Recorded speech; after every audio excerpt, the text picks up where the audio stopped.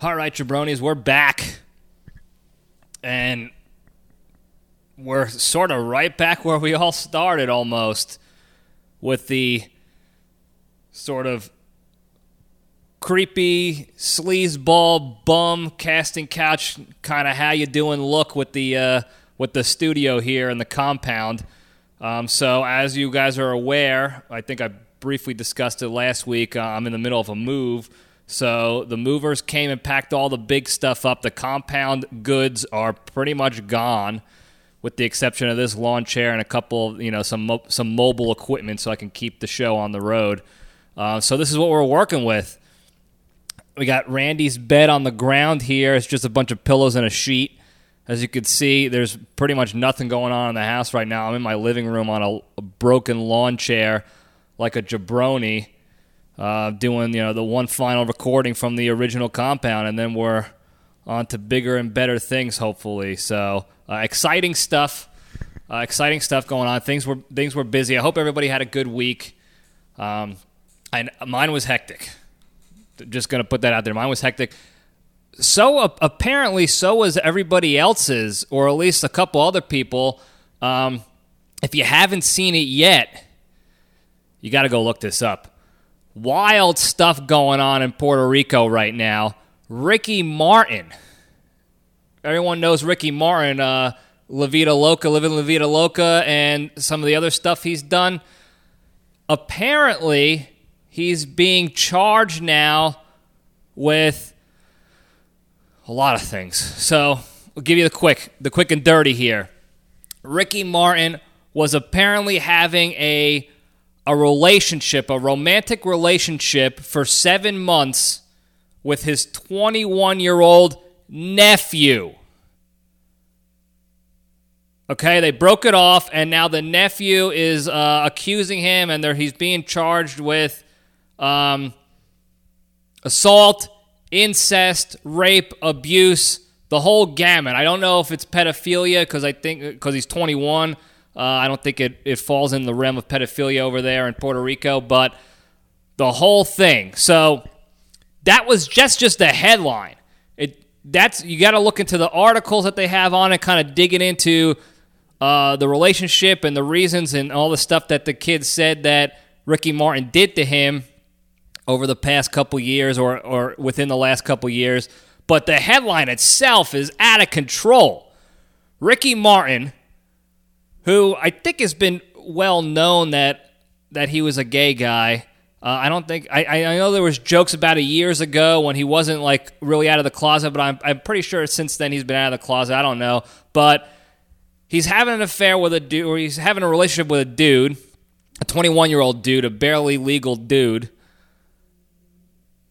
He's doing rape to him, verbal and physical abuse and sexual assault to him. And it's his nephew. Okay? He's the uncle. All right? Think about that for a second. Think about you having a relationship with your uncle. Doing sex relationship. That's wild. Even if it was a consensual relationship and they were in love with each other, it doesn't matter. That's your nephew, dude. I mean, what are we doing here? So he's facing charges. His lawyers say all that stuff is unequivocally false. He didn't do rape. He didn't abuse him. It's all fake.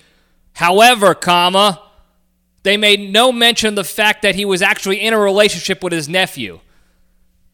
So they're not saying anything about that, which I'm sure most of you know. You don't have to be a lawyer to figure this one out.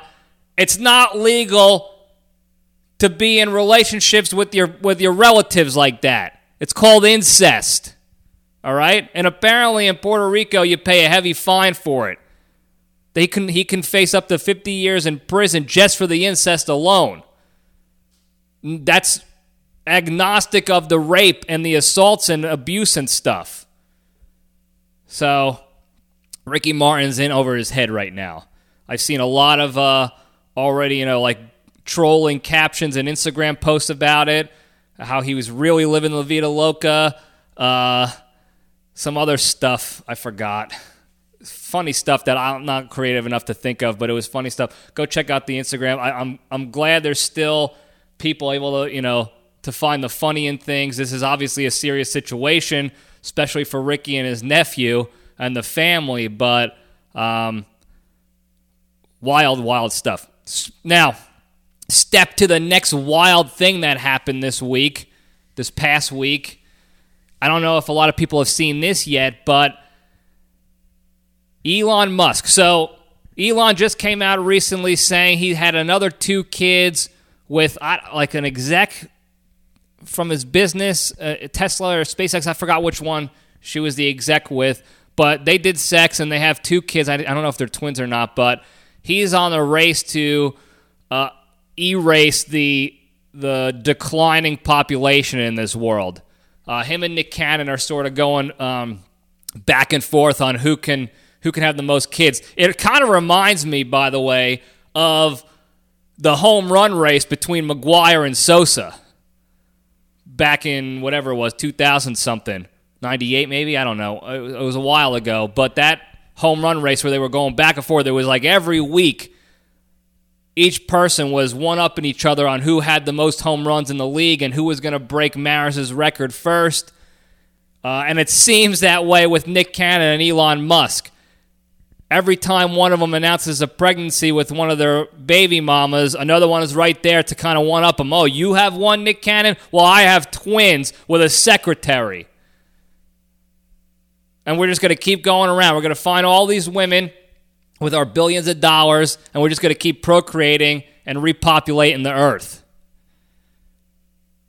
Now, why am I talking about Elon Musk? Well, speaking of procreation, his father, I forgot the jabroni's name, Errol Musk? It's something like that. It's an E word, an E name, excuse me, and it's not a normal name. It's not a regular name. It's like Errol or aerosol or some shit like that.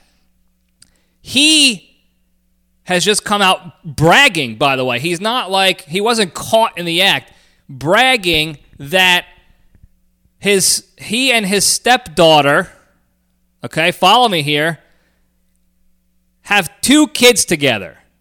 She just had her second kid recently, or she just announced the pregnancy of her second kid. Stepdaughter, guys. Okay? He was married to some broad. She had a kid already. He helped raise her into adulthood. And then after he broke it off with the wife, he started doing sex with the stepdaughter. Now, apparently the first time he was saying how it was sort of like not a mistake, but just a per-chance encounter. She was coming off like a bad relationship. She just got dumped by her boyfriend, or she caught him cheating or something like that, and he was there consoling her as a stepfather figure. And the next thing you know, he's putting his pee-pee in her wee-wee. And then she got pregnant and had a kid. He makes no mention of the fact that he has 2 kids with her. So even if the first one was just an emotional chaos, and they were heat of the moment, and they did sex, and now she's got a kid. What was the second one, dude?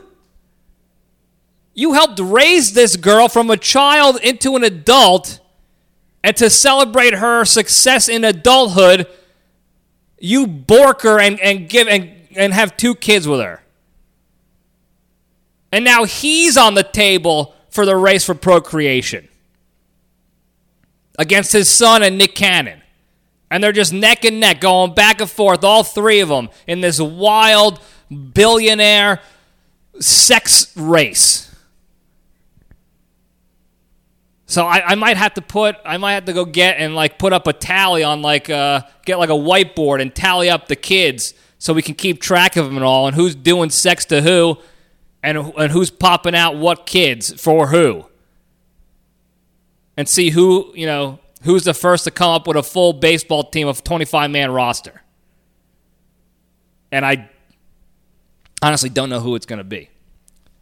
Now, we're not done yet, guys. We're not done yet with the I don't even know what to call this week. It's a real circus act, that's for sure. everybody is, most people are big fans of the NFL. Most people in the New York, New Jersey area know about this guy, Zach Wilson. He's the quarterback for the Jets. I think the number 1 draft pick or something like that from BYU, okay? Mormon BYU, Brigham Young over in the Utah area where they do Mormons and soaking and magic underpants. He is now in the news, blowing up this week, going viral for everything. He's in the news now because first his ex-girlfriend pops up on social media now dating his best friend, or what's his former best friend now. And everyone's up in arms about that, calling her a homie hopper. Well, she gets on in response to all that, publicly stating, well, Zach cheated on me with his mom's best friend.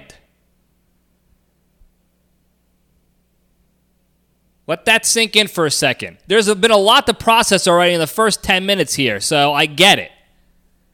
So Zach Wilson, who was dating a smoke show, all-American guy from Brigham Young, Mormonism, and all that holier-than-thou stuff that he practices, he borked his mom's best friend, got busted, she dumped him, she started dating his best friend. So everybody's having sex this past week with everybody else. Every pornographic movie and scene and storyline that you've ever seen or heard about is coming to life in this very week alone. I'm waiting now for the pizza man to impregnate some housewife, the plumber to check some broad's pipes. It's all on the table now, folks. And I'd be willing to bet one of those guys, Nick Cannon, Elon Musk, Aerosol Musk, they're the ones dressing up like Super Mario the plumber to go clean pipes and make kids. Turn semen to babies. Wild stuff. Wild stuff. Now, here's another thing. This is actually important stuff that's going completely under the radar. Everybody's talking about who's doing sex with who's having whose kids. Khloe Kardashian apparently, or one of the Kardashians is about to have another kid through a surrogate. So everyone's having kids with everyone, doing sex, putting peepees in other peepees all day long. Meanwhile, over the past couple weeks, and I know I sound like a broken record, but I just want to keep people informed of what's going on with your tax dollars.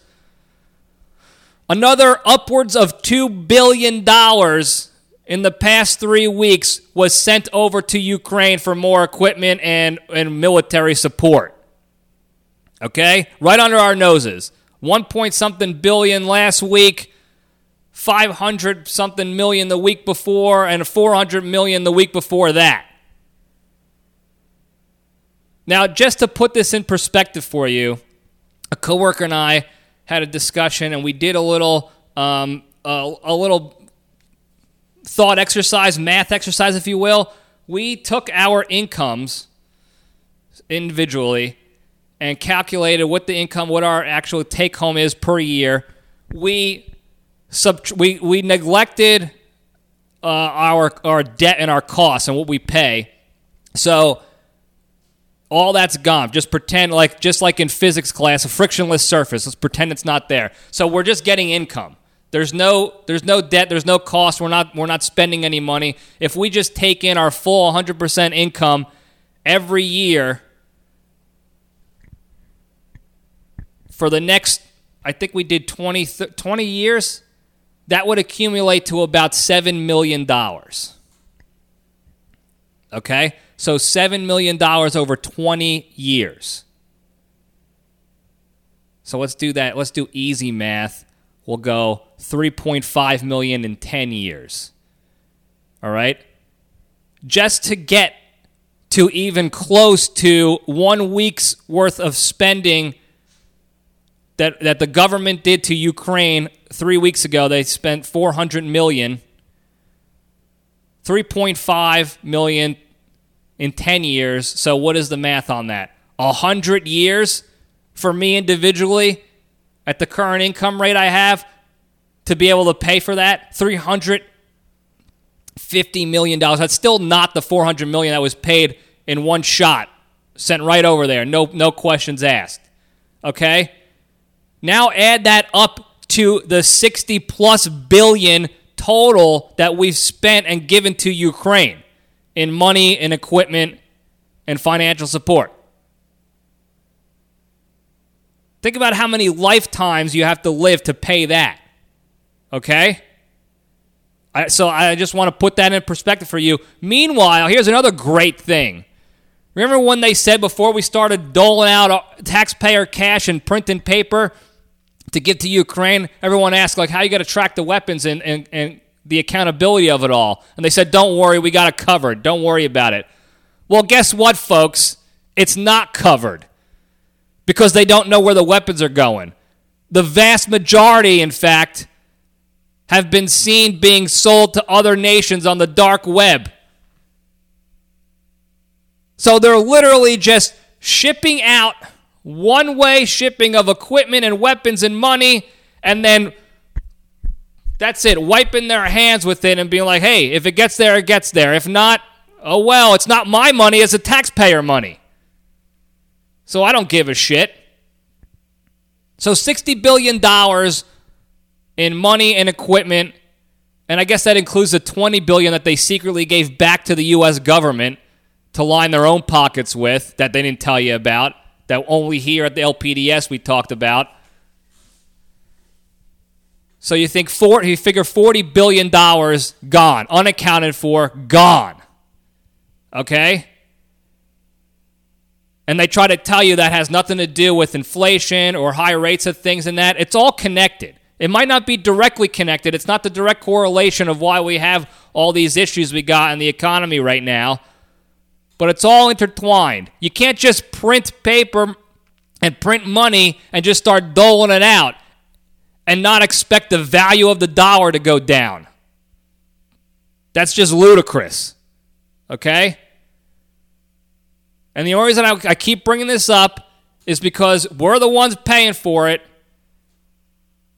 and we're the ones who have technically the power to vote these people in or out of office. Okay? These are all the people in Congress and the Senate that nobody pays attention to during election time and actually educates themselves on who these people are, what their policies are, what their history is of their actions, not just what they're campaigning and their fake promises.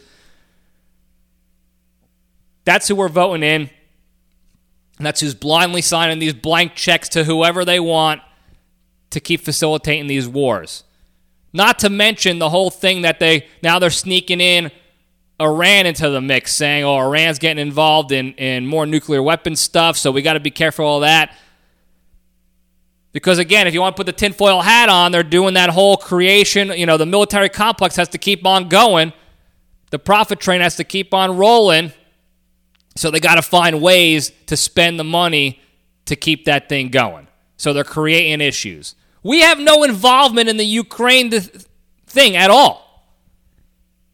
And they keep saying, hey, we got to help these people, humanitarian effort, this and that. Also, we don't want the war to be here. We don't want Russia to start at World War III, so we got to worry about that. And it's all poppycock. Russia, whatever they're doing is obviously wrong. I don't agree with it whatsoever. The guy's a psychopath over there, Putin. An absolute nut job, murderer, psycho. But his beefs with Ukraine. He wants to conquer Ukraine. They're getting literally, virtually no help from the rest of the NATO countries or the European Alliance or whatever it's called, European Union, whatever weirdo name it is. It's all on us. And we just have no problem just sending the money out. Sending the money out because the military-industrial complex keeps rolling, their pockets get lined, and the powers that be continue to get the votes and stay in power. That's how it all works. All right. Let's take the tinfoil hat off. It's gone. We're done with that. We're done. I don't want to bitch about it anymore, but I am going to try to keep the updates coming as far as how much money we're spending on this so-called, humanitarian effort to save these people because we're paying for it. All right? The more and more money we send out there and print up for them unaccounted for, the worse and worse it gets for us here. All right, so keep that in mind. Now, on to bigger, better, more fun things. In this, I keep looking around in this stupid house that's empty. It's a sad state of affairs. Anyway, what the hell am I talking about? Oh, well, we'll just get right into it. We'll step into the cage.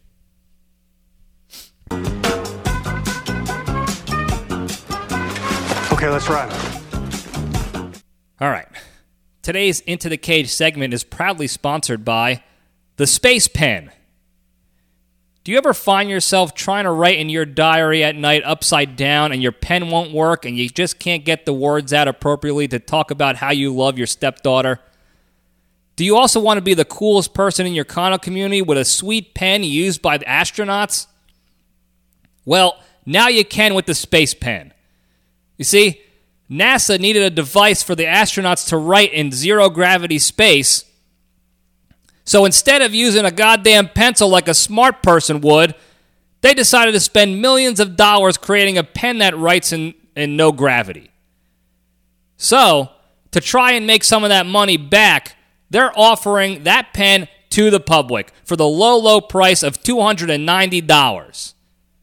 So to get your very own Space Pen today, head on down to the Kennedy Space Center, sneak onto the military base gift shop, and if you use the promo code Fake Moon Landing, you'll get 2.9% off your bail when you inevitably get sent to Guantanamo Bay. Space Pen. Take the pen. Take the pen. It's a good pen. It writes upside down. It writes in space in case you ever find yourself in space without a pencil. So, all right, there you go. All right, the cage fact. So, more articles are coming out about Face Off, which I love because Face Off is one of the top movies of all time. And there was a couple more facts about Nick Cage while filming that movie. There's a lot more nuance behind the film and its origins and who was supposed to be in the role and what the actual storyline was originally supposed to be about. I'll get into all that later on at a different time. But one of the things that was interesting was in the famous scene where Nick Cage is already playing Sean Archer pretending to be Castor Troy. So he's back in his supervillain lair with that hot chick, his baby mama, the bald guy Nick Cassavetes with the big nose, famed actor and a Hollywood guy, and he's talking about how he wants to get Sean Archer, which he knows is really Castor Troy in his face because they already did the Face Off. That scene where he's talking to Nick Cassavetes, the bald dude, he improvised it. Cassavetes actually said that he's a very, Nick himself, he's talking about himself here, he's a very by-the-book sort of actor. When he gets his script and they make their edits before shooting the film, he follows the script.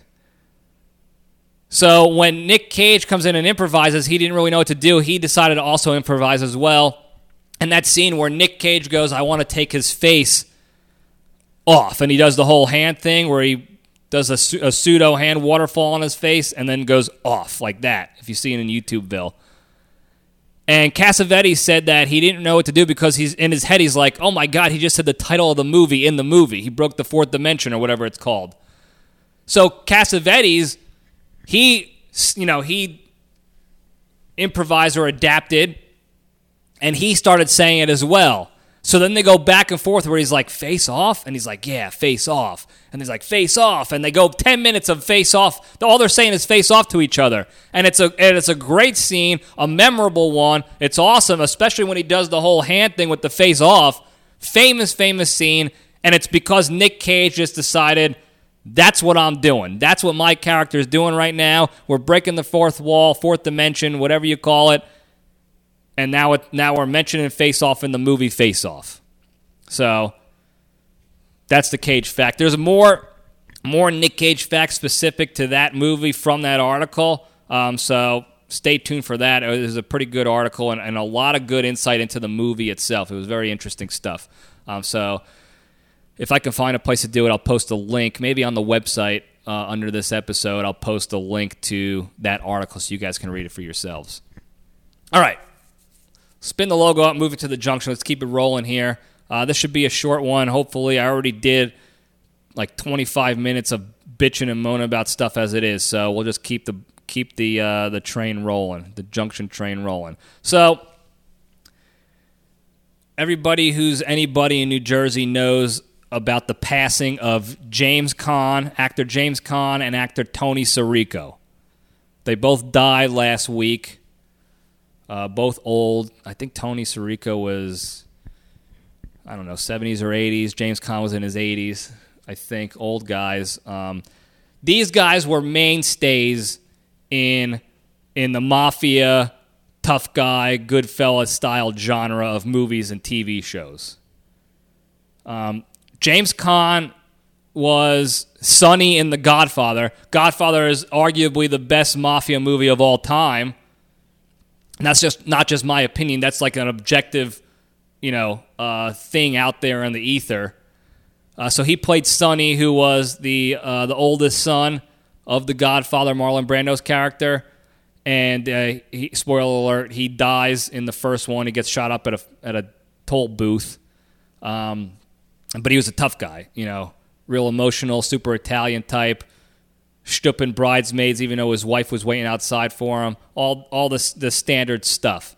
He was also in Mickey Blue Eyes with that weirdo Hugh Grant, and he also played a mafia guy in there.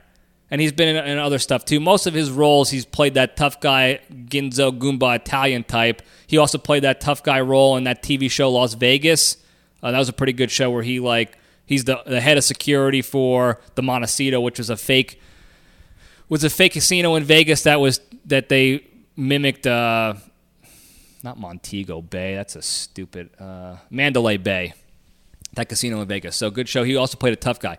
Fun fact about James Caan, he's actually a Jewish guy in real life. He's not even Italian. He's not a mobster. He's not mobbed up. He's a Jewish fella from New York, and he's just a damn good actor. And his son's a pretty good actor, too, Scott Caan. Little guy, little beefy guy. Not fat beefy, but like buff beef. So he passes away.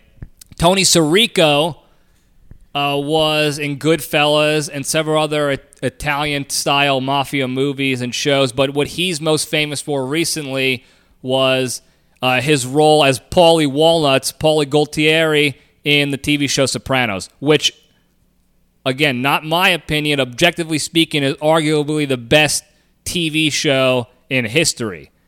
Especially on HBO, there's that. They talk about The Wire being up there. But as far as drama TV shows go, TV series, that's always in the top 5 at least when you're discussing shows. And it changed the game forever. Now, with these passings of these acting legends in the Italian-American movie world comes sort of the topic of what I want to talk about and kind of bitch about for a second. The Italian-American community on social media lost their minds about this. If you see all the posts going on, sad posts, video montages, clips from their acting chops, pictures of them signing stuff, all this stuff, oh, so sad to see. You would think each person posting these lost a family member. What the hell did I just say? Family member. Losing it here. So, my page is getting flooded with these. I've only seen like a couple people actually worked with these guys make mention of it on social media. Everybody else I've seen has been Italian-American pages, Mafia pages, Sopranos fan pages, Goodfellas fan pages, Godfather fan pages. Any sort of Ginzo wannabe fan pages are pouring their hearts out on this like they lost their brother. Now, on one hand, I can sort of see what's going on because I don't know how I would react if Nick Cage, if the great one, passes on tomorrow. I never met the guy.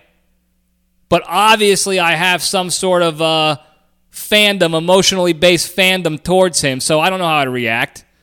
I don't know if I would eulogize him on social media like he was my brother, but I might post a picture on it. I don't know. But this brings me to the real issue. As I started thinking about it, I started digging into some of these pages and these people, and they all share some commonalities that I wanted to bring up and to teach some lessons here for you guys before you guys go out and make these same mistakes. And I made these mistakes before as a youth, and I'll get into that in a little bit here. But these people, as you dig further in, are not just paying homage.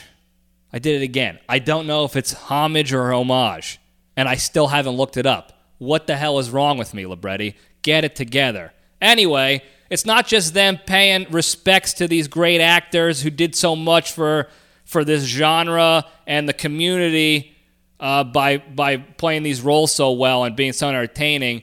These people actually have taken on this fake tough guy like persona, legitimately thinking they're mobbed up, they're tough guys, they're just like Paulie Walnuts or Sonny from The Godfather. And not just on social media. I know some of these people personally. I grew up with some of them. I went to high school with some of them. I played against them in sports. These people legitimately think that they are the Godfather of their respective friend circles. And I just don't understand what that is all about. What makes you want to live that life of a criminal or a wannabe criminal, really? Dressing the part, talking like it, using the tree fingers when you're pointing at people, talking tough, acting tough, wearing tracksuits as a 45-year-old adult, wearing sunglasses inside, 85 gold chains, talking about the good old days, old school shit, all that stuff. Even my boy Big Time Tommy is living that life now. Now, exceptions for guys like him, he's built a persona and an income stream based off of that. So that is legitimately his job now, is to live that character. And when he goes out in public, people want to see Big Time Tommy. They don't want to see just some fatso named Thomas Ramola. So I kind of understand that. But I'm talking about guys like me. We have regular jobs. We likely live at home with our parents still in New Jersey, in Verona or something like that. Peaked in high school and are still popping their Adidas collars on their tracksuits, gelling their hair back like Paulie D with that 25-year-old hairstyle, the blowout, and talking tough and acting tough like they're a good old boy. I don't understand that. Now, I did this stuff back in the day. When I was a kid, when you're a kid and you're a youngster and your brain's not fully developed, you mirror and you take on the roles of your idols. So I went through a Rocky phase. I went through a Marty McFly phase. I went through a World War II veteran / turned postal worker turned junkyard owner phase after my grandfather. Okay? I turned struggling lawyer phase after my father. As I'm developing and learning and growing, I'm seeing what I like on TV or through my experiences with life and people I admire, and you sort of mirror that and you take on that role a little bit. So I understand that. But when you're 40 years old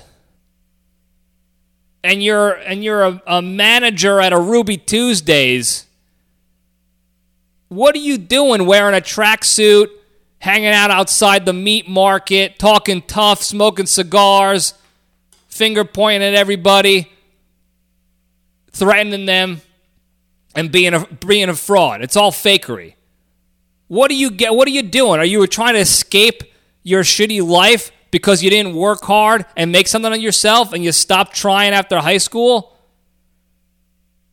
Do you think it's fun to pretend to be a bad guy, a mobster?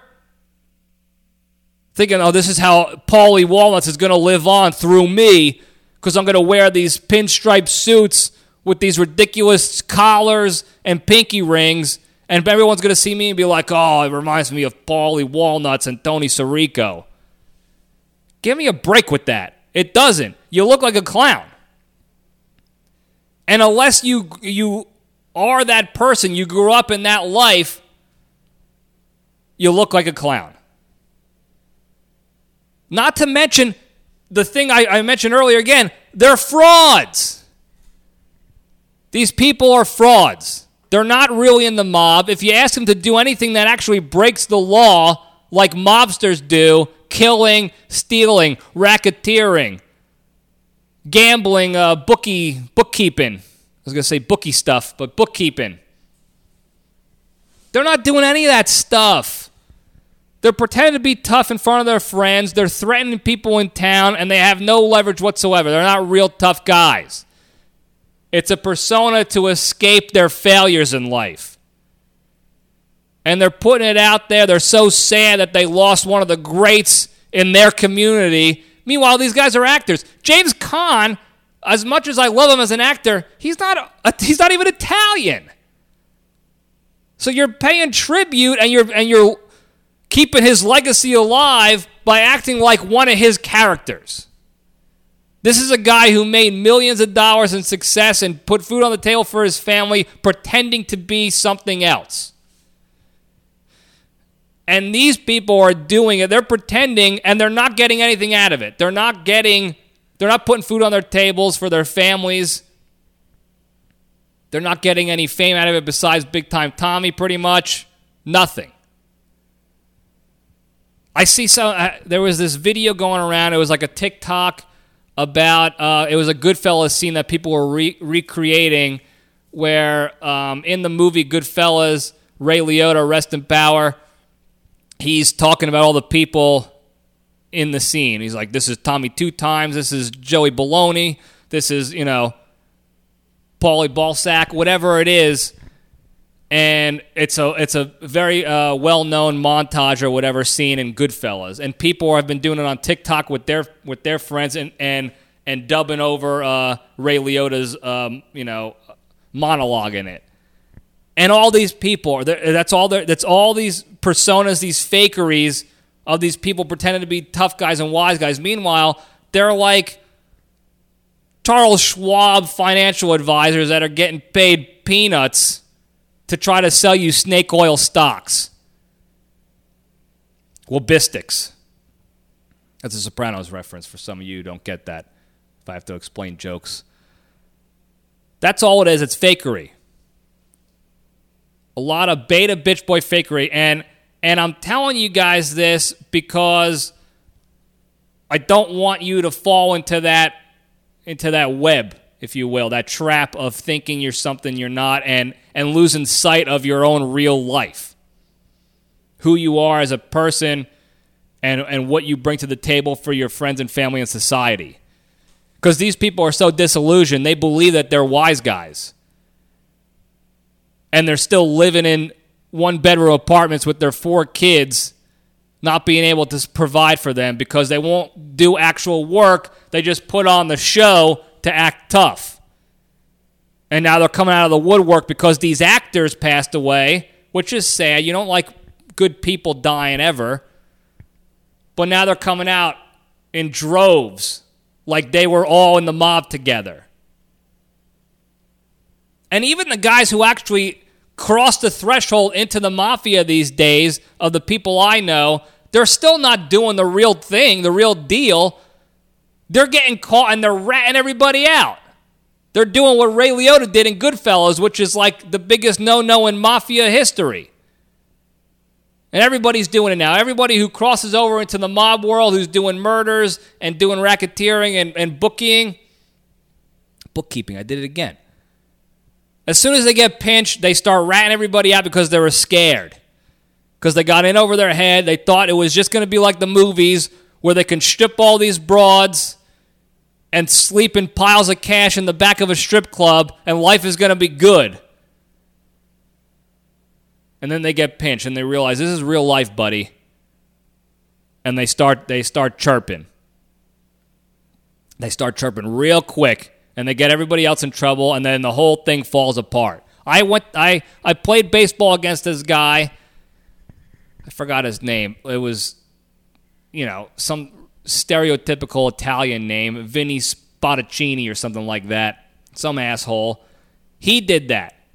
He got mobbed up in a local syndicate, a local chapter of the Kiwanis Club Mafia in Nutley or Verona, New Jersey, or some place like that, some stereotypical Italian place in New Jersey.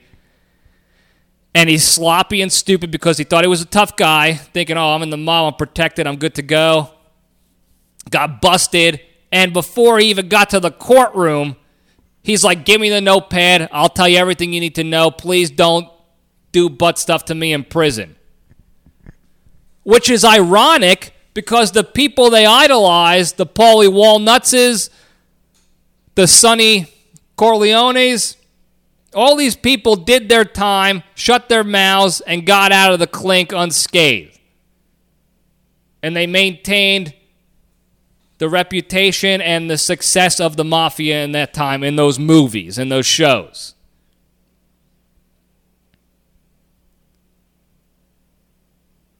So you have these frauds who can't even actually back it up. And that's the real moral of the story. It's don't talk about it, be about it. If you're going to put on that persona, if you're going to make that decision that you're going to do all the show stuff to be a wise guy or to be anything, an athlete, whatever, do the go stuff. Don't just show, go. Put your money where your mouth is, where your pinky rings are, and actually get mobbed up. And then when you get pinched, you shut your damn mouth and you tough it out in prison, and you come out a better man for it, a tougher guy, more respected in your family. And you'll actually put money on your table for your family. So that's all I got. Moral of the story, for anything in life, don't talk about it, be about it. Okay? There's enough frauds and fakes and scams and catfishes going on in this world as it is. Don't be that. We're better than that in the LPDS. We're better than that in the junction. Don't be the phony. Don't be the fraud. As cool as it looks on TV, if you can't back it up and you can't wear the shit that comes with it, because there's nothing in this life is just good. There's always shit that comes with it you got to deal with, and you got to weigh the cost benefit of living those lives and doing those ventures, if you will. And being a tough guy, wise guy is no different. All right? So remember that as I sign off here. Before I do, though, one more time in this compound, the OG compound, the big three. The three pillars to follow to being a better, happier, less stressed human being in your life and to stay strong. Number one, exercise every day. Whatever it is, getting steps in, jumping jacks, working out. Find a way to burn calories, get your heart rate up, get the chemicals surging through your body. And you can go and talk, you can look at any scientist's articles or podcasts that they have out there. They all say the same thing. All right? Physical exercise helps your physical health, your mental health, and your emotional health more than any drug or surgery can possibly do. Number two, the hardest one to do is to not be a shitty person.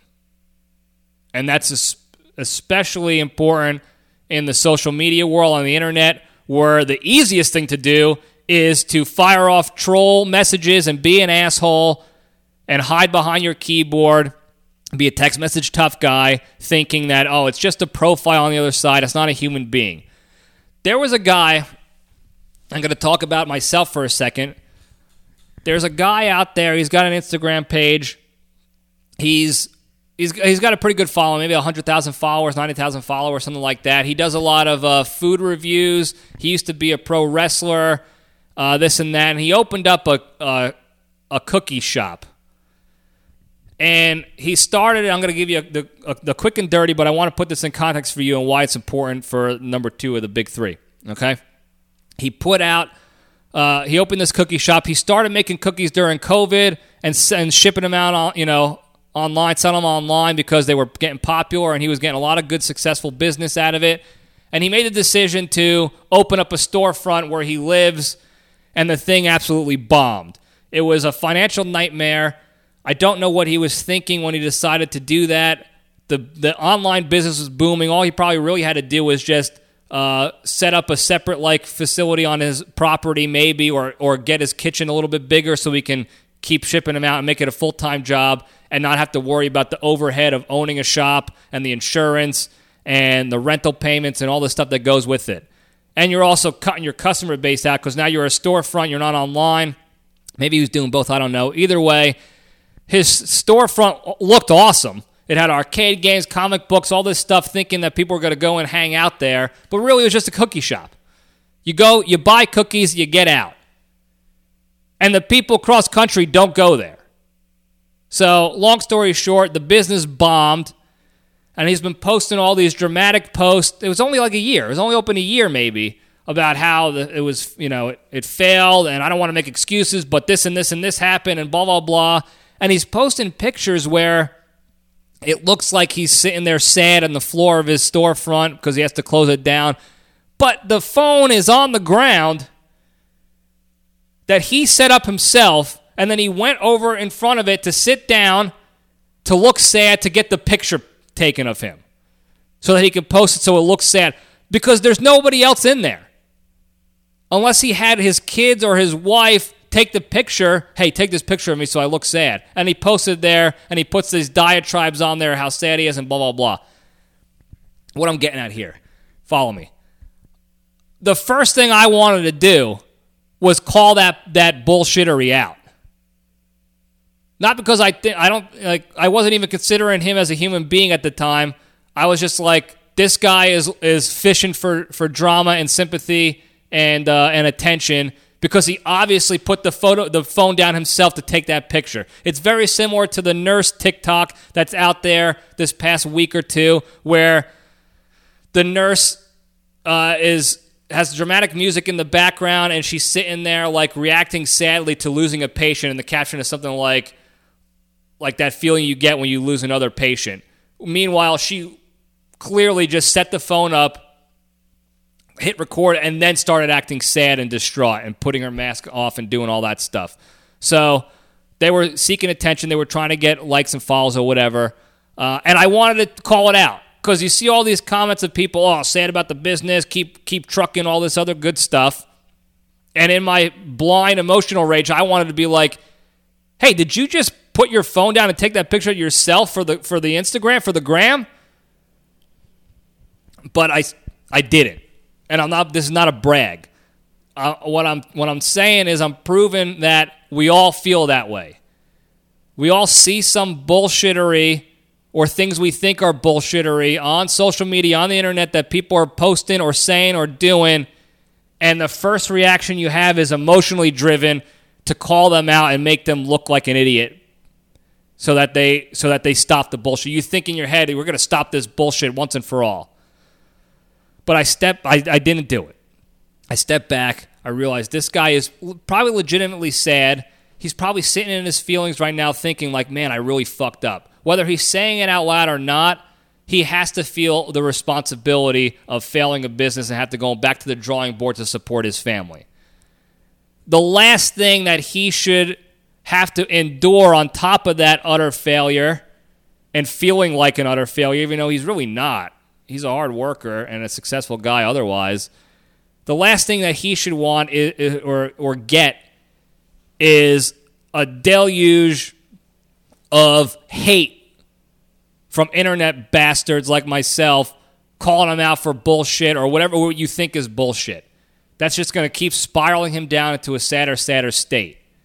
And it's very easy to just say, hey, it's the internet, just turn it off. And I say that a lot too. Just turn it off and don't read the comments and you'll be good to go. But it's never that easy. Human beings are human beings. We have feelings and emotions and issues going on just like everybody else. And that's the importance of number 2, of not being a shitty person. Okay, and again, this is not a brag. This is just proving that I feel the same way as all these shit posters, and it's very easy to just fire it off, fire and forget. But we gotta take the time to step back and think about the bigger picture of it all. Number 3, the most important one, be genuinely thankful and grateful for all the good you have in your lives. Another quick story, because I'm dragging this on again as Randy comes out of hiding for a little bit here in YouTube land. I'm in the middle of my move the last week, and I'm doing it by myself. It's just me and the dog, so I have to clean my house out myself. I have to separate what I'm taking with my car and what the movers are taking. I have to do this all while making sure the dog is not escaping out the door or chasing people or whatever he's doing. And I'm also working and doing whatever else in my life. Okay, just like everybody else. We all have full lives, and then this is just added on to that. And I'm sitting outside when the movers are here packing my life up, my past 6 years in this compound. I'm outside with the dog, and I'm sitting here again thinking, this really sucks doing this by yourself. I really wish I had someone here, significant other, brother, friend that lived close enough that can just at least be there to talk and bullshit just for the moral support of it all. I'm in my head thinking that. As I'm thinking that, I get a text message from my brother. I'm not gonna blast their name out there because this is a private conversation. Just randomly saying how thankful they are that we're friends and we're family essentially. And I call everybody brothers, guy, girl, everybody that close to me that's family equivalent is I call them brothers. It's just the stupid vernacular I use. So they reached out just randomly saying, hey, thanks for always being there for me, and I hope I can always be there for you and this and that. And I couldn't tell you, there was no words to describe how good that made me feel, how appreciated and how thankful I am to have that person in my life. And it made me feel better overall throughout the rest of the week. And that's really the message of number 3, being genuinely thankful and grateful. It's not just about stepping back and being thankful and saying that you appreciate other people. It's also being able to receive that and take it in and understand how helpful and beneficial that is. And that will in turn lead you to more actively be grateful and thankful for the good you have in your lives. So it's a two-way street here. If you're appropriately open to receiving gratitude and thankfulness from people, which I'm not really good at usually. You can ask all my friends and family. When people give me accolades or say good things about me, I try to diminish them and self-deprecate. So if you're open to it and you receive them and you feel how good that feels for you and how much that helps you, even in that moment, you'll in turn be more active in your gratitude towards other people, and the goodness spreads. And if you follow the big 3, all that goodness is going to spread. Your physical, emotional, mental health will improve. You'll be a nicer person to others. You'll be more grateful to actively giving and receiving gratitude, and that shit spreads like wildfire. Now that's all I have. That's all I got. Thank you guys for listening. Don't forget, hit the hotline. I love the hotline calls. I haven't received many lately. Everyone's busy with their lives, I understand. But if you got a couple seconds, pop in on the hotline. Give me a troll, give me a joke, ask me a question, maybe some topics you want to hear me bitch about on the show, some poll questions, whatever it is. Hit the hotline, 202-670-1114, and I'll pop it up on a future episode. I love to hear that feedback. But thank you guys for everything. I love you all. From the last time at the original LPDS compound before we move onward and upward, stay strong.